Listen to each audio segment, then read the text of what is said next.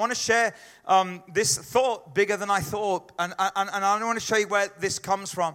As you know, I've been traveling a lot. February in India and Ireland, and then March in Cambodia and Vietnam, and then May I was in America, and I was at a conference at a church called North Point in Atlanta. And if you've heard of Andy Stanley, he's the leader of that church. It's one of the biggest churches in North America. It's about 30,000 people over a weekend, but they've got a massive reach all across North America, and I'll tell you the significance of this in a moment. But let me just show you a couple of pictures of this church. This is just kind of the outside of the church, and then you can go to the next one. This is the 11 to 14s venue on a Sunday morning. This is Excel.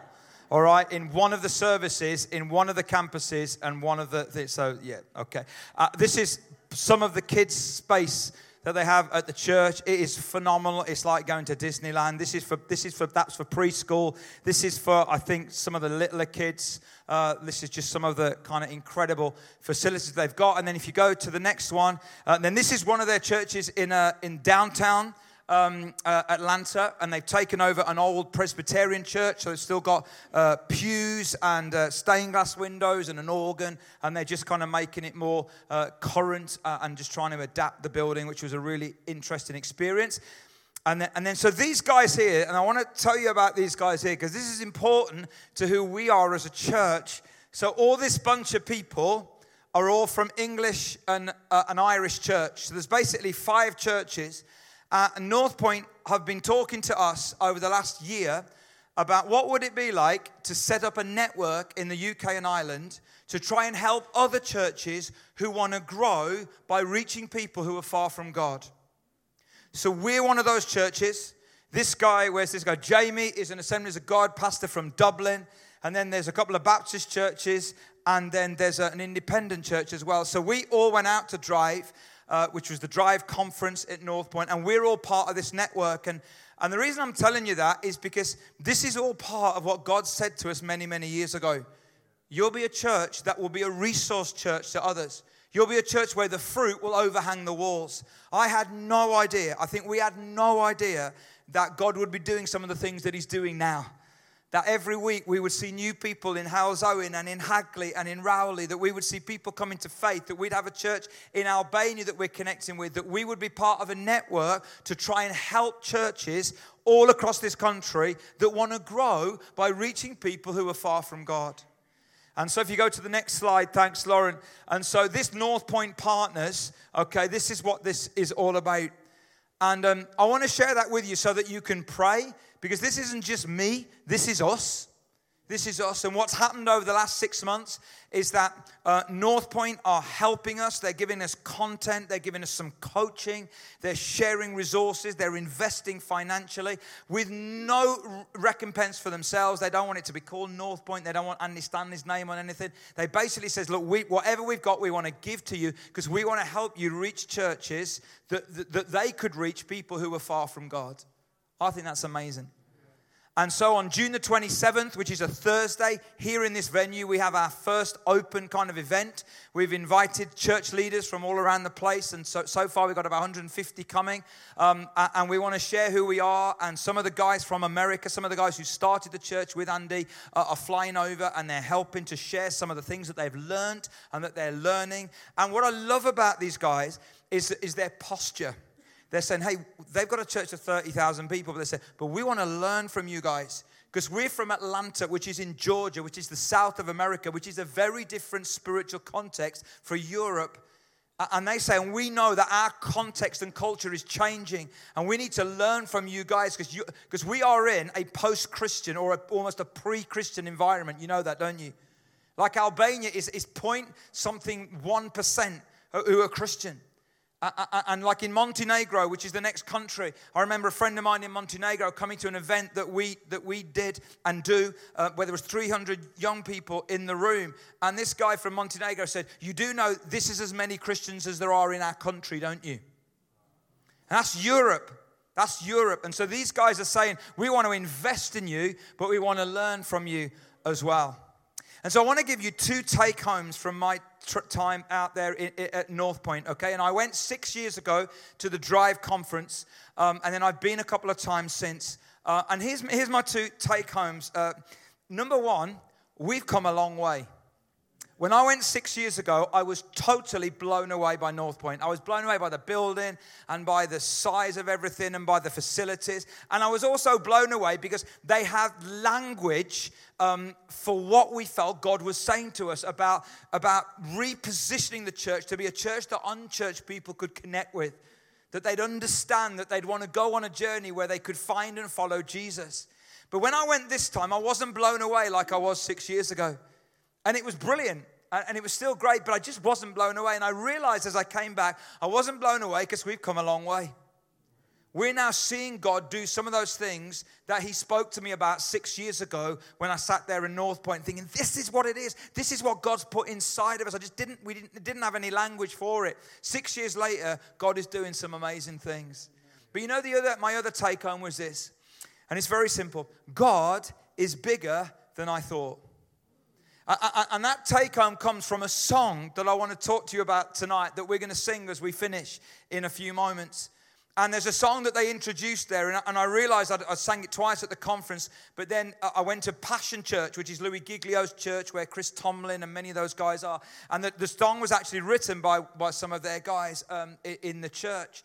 And it's an incredible song called Bigger Than I Thought You Were. And I realized as I came home from America, you know, God is bigger than our dreams and visions. You know that, don't you? You know, 4 years ago nearly, when I was the first person into the fire, you know, for us, and went upstairs and saw the devastation of the fire, I had no idea that God would do what he's done in the last 3.5 years. And in fact, 6 months before the fire, I was in Albania, in Durrës, having a coffee on the beach, as you do, working for Jesus. And there was... That's right.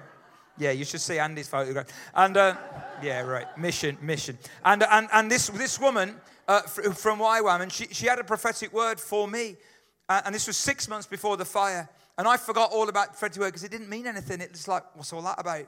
And I read it a few months after the fire. The prophetic word said this: I see you walking through fire, and you don't know what's happening. And you're looking to the left and the right, and you can't see things. And there's been obstacles and barriers and mountains and all this kind of stuff. And you're coming through it. And on the other side is a land that you never even believed would happen. And all this kind of stuff. And I thought, wow, God, you're so amazing.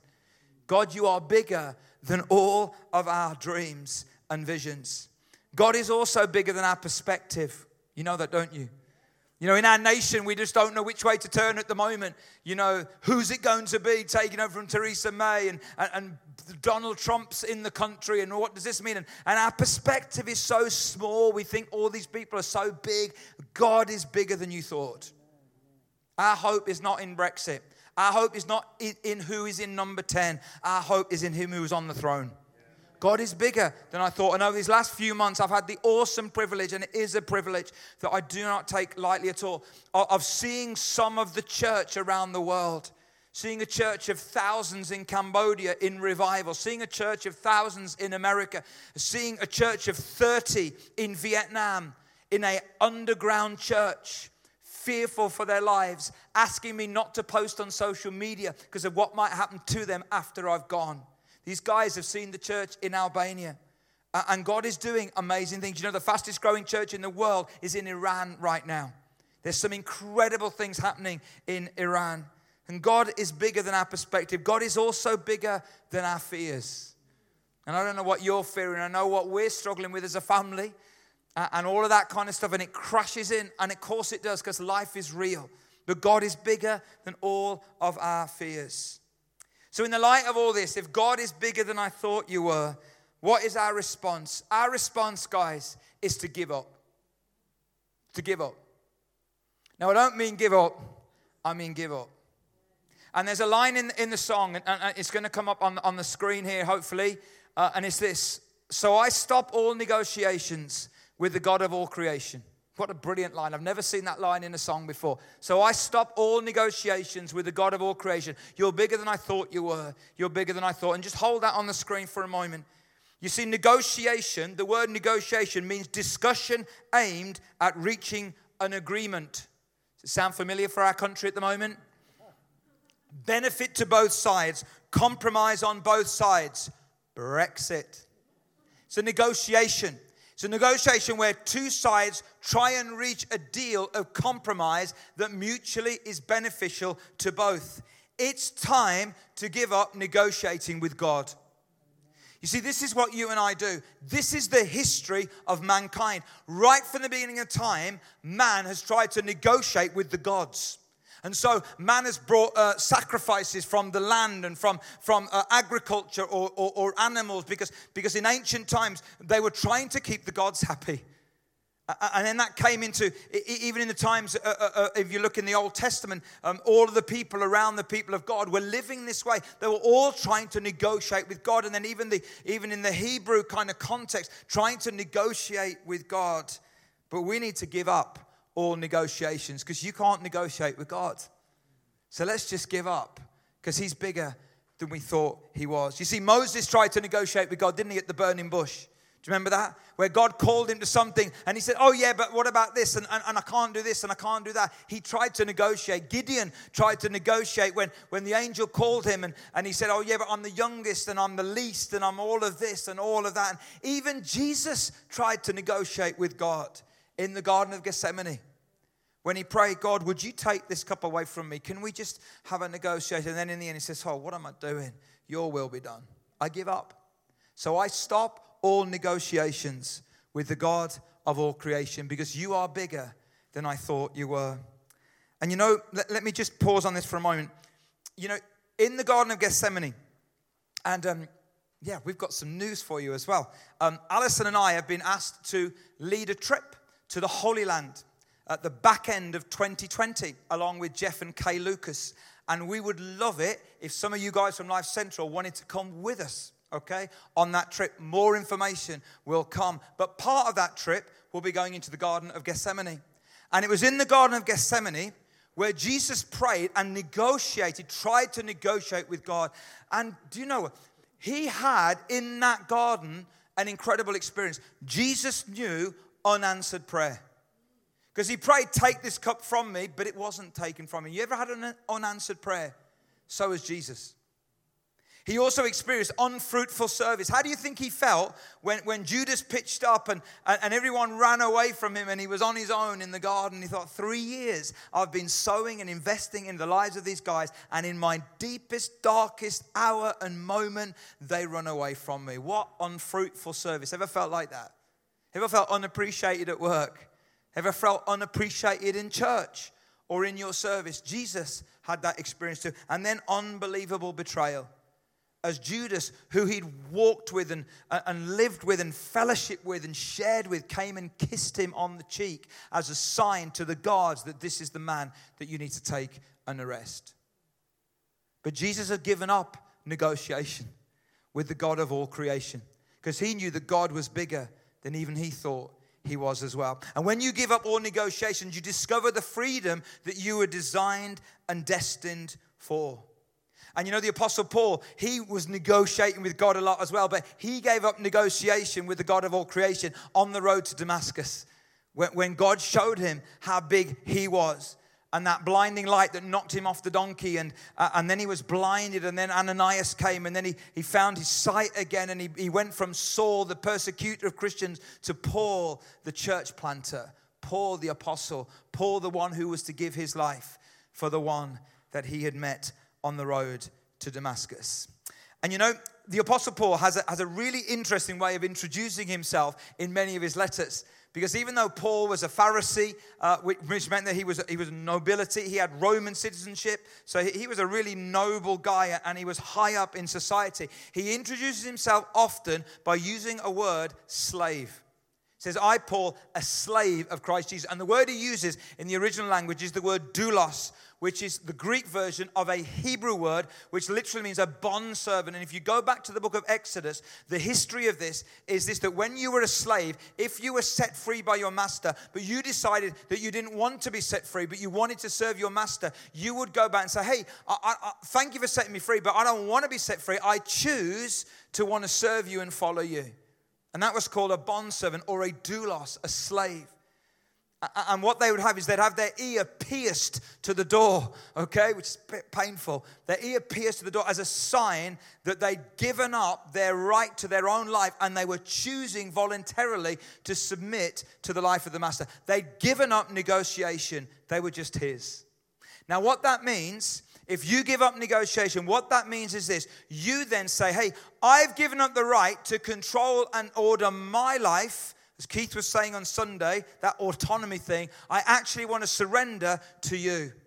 What that means is three incredible things. It means it's his responsibility now to plan the program. Proverbs 3 verse 5 to 6 says, trust in the Lord. It should come up here. Great. Trust in the Lord with all your heart. Lean not on your own understanding. In all your ways acknowledge him, and he will direct your paths. We know that so much. But I wonder how many of us know it and then forget it. I do. And so we negotiate with God. I've been trying to say, God, if you were to do this, then could you just do that? Or why don't you do... No. It's his responsibility to plan the program. It's my responsibility to acknowledge him. Isn't it? It's my responsibility to give up. To give up trying to control my life, but actually to submit to his program for my life. Because he's the master and I'm not. Not because I have to be, but because I choose to be. Secondly, it's his responsibility to provide the resources. 1 Thessalonians 5:24. The one who calls you, this is one of my favorite verses, is faithful and he will do it. Can't tell you how many cards I've written to people or messages I've written to people and I put that verse on it. Maybe some of you have had it from me. It's one of my favorite verses. The one who calls you is faithful and he will do it. I want to give up negotiating with you, God, because you're bigger than I thought you were. And finally, to fulfill the purpose. It's his responsibility as the master to fulfill the purpose. I love this verse from Philippians 1:6, and this is from the Passion Translation. I pray with great faith for you because I'm fully convinced that the one who began this glorious work in you will faithfully continue the process of maturing you and will put, listen, his finishing touches to it until the unveiling of our Lord Jesus Christ. Isn't that beautiful? It's like, hey, if you just give up negotiating, if you just surrender to me, if you just give your life to me, if you keep giving your life to me, I will fulfill the purpose. Like I will provide the resources and I will plan the program. So why don't you get out of the driving seat and let me in there, because that's where I want to be. I give up all negotiations with the God of all creation. You see, the slave doesn't see the bigger picture, but the master does. Several years ago, there was a friend of mine in Ireland that was older than me, who was a little bit of a mentor to me, and he married, and they had a child, and in fact it was a child for her from a previous relationship, and then they married and they would have their first child together. And I remember the day that I had the phone call that they'd gone into hospital to have the child, and the pethidine had been put too high in Kerry's back, and she died during childbirth. And the child was delivered safe and is grown. But Kerry died in her 30s. I remember getting on a plane as soon as I could and flying over to be with my friend. And I remember sitting there and I didn't really know what to say. I was young and I don't know whether I'd know what to say now in an awful situation like that. But I remember him saying to me, he said this to me. He said, right now, it's like my face is up against an oil painting and I can't see any picture. But in time, I know I'll move away and I'll move back. And I don't know whether I'll ever see the full picture, but I know I'll see more of a picture than I see now. And that has always stuck with me, because isn't life like that? And maybe life is like that for some of you guys, that right now in your life, you can't see the picture. All you can see is a blur of color and shape, and you don't know what it is. But hey, when we give up negotiating, when we surrender to him, then we leave the picture in his hands and we say, hey, I don't see it yet, but you do. But you do. And in time, I'll move to a different vantage point and I'll see the picture, God, that you have for me. And some of you, you don't know. You don't understand why you are where you are right now in your life, but God does. God does. Because he's the master and you're not. So maybe some of us need to give up negotiating with the God of all creation, because he's bigger than we thought he was. So what does God want us to do? Two things. Stop trying to negotiate. And I do this all the time. God, if you were just to do that way, then can I just help you out a little bit, God? and just tell you how to do that. And if you could just do that, and then this will be okay, then I'll do that. And then if you do that, then I'll do that. Is that okay? That's called negotiation. But what about if we were to say, hey, I'm going to stop doing that. Jesus kind of said, this is what I might want. That's okay, but not my will, yours. That's what Jesus did, isn't it? I want you to take this cup from me, but not my will, yours, because I want to give up negotiations with the God of all creation. And then, secondly, I think we need to stick. I think we need to stick to our posts and be faithful. You know, one of the things that I absolutely love, and whether it's because I'm getting older or not, I don't know. But I love when Andy talked about the different generations. I love seeing Bob up here. Lost his wife just over a year ago. And stepping out of the boat and going out on a mission trip and loving Jesus. And Bernard, faithful Bernard, one of the elders in our church for many, many years, still prays for us as a church every month, along with some of the other older guys who've been elders, who now aren't elders, but still meet every month, week in, month out, to pray for me and us and this church. That's faithfulness. Like Kath Cliff coming week after week, you know, until her frail body couldn't do it any longer. But she kept coming. And she sat there, and she a lot of it passed her by. But that's faithfulness. It's sticking to your post and being faithful in loving Jesus. And I want to say to you guys who've been faithful in this church for many, many months and many years, thank you so much. We would not be seeing the fruit we're seeing right now if it were not for your faithfulness. If it were not for your faithfulness. And so for some of us younger guys, and say us younger guys, you younger guys, we've got to stick at our posts. We've got to stick at our posts following Jesus. And that means sometimes life will not go as we want it to go. God is still God. Some of the things we pray for will not happen the way we want them to happen. God is still God. He is bigger than we thought He was. And so I want to invite the band to come back. And we want to teach you this song, guys. We're going to sing it on Sunday as well. And as we finish our time together, we want to sing this song, not just because it's a great song, but because there's such incredible truth in this song. And I believe that there are many of us here in this room tonight, and there's some lines in this song, there's some lyrics in this song which are absolutely right for you. I sang this song about 3 or 4 times in America. Every time I sang it, I believe that God really met me.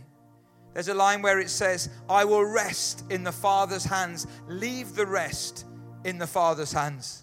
So the great flip on the word rest. I'm going to rest and I'm going to leave the rest. I've got some stuff stressing me out right now. Anyone got some stuff stressing you out right now?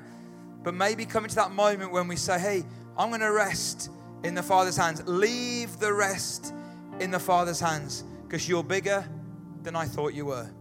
You're bigger than I thought you were. Shall we stand? Shall we stand?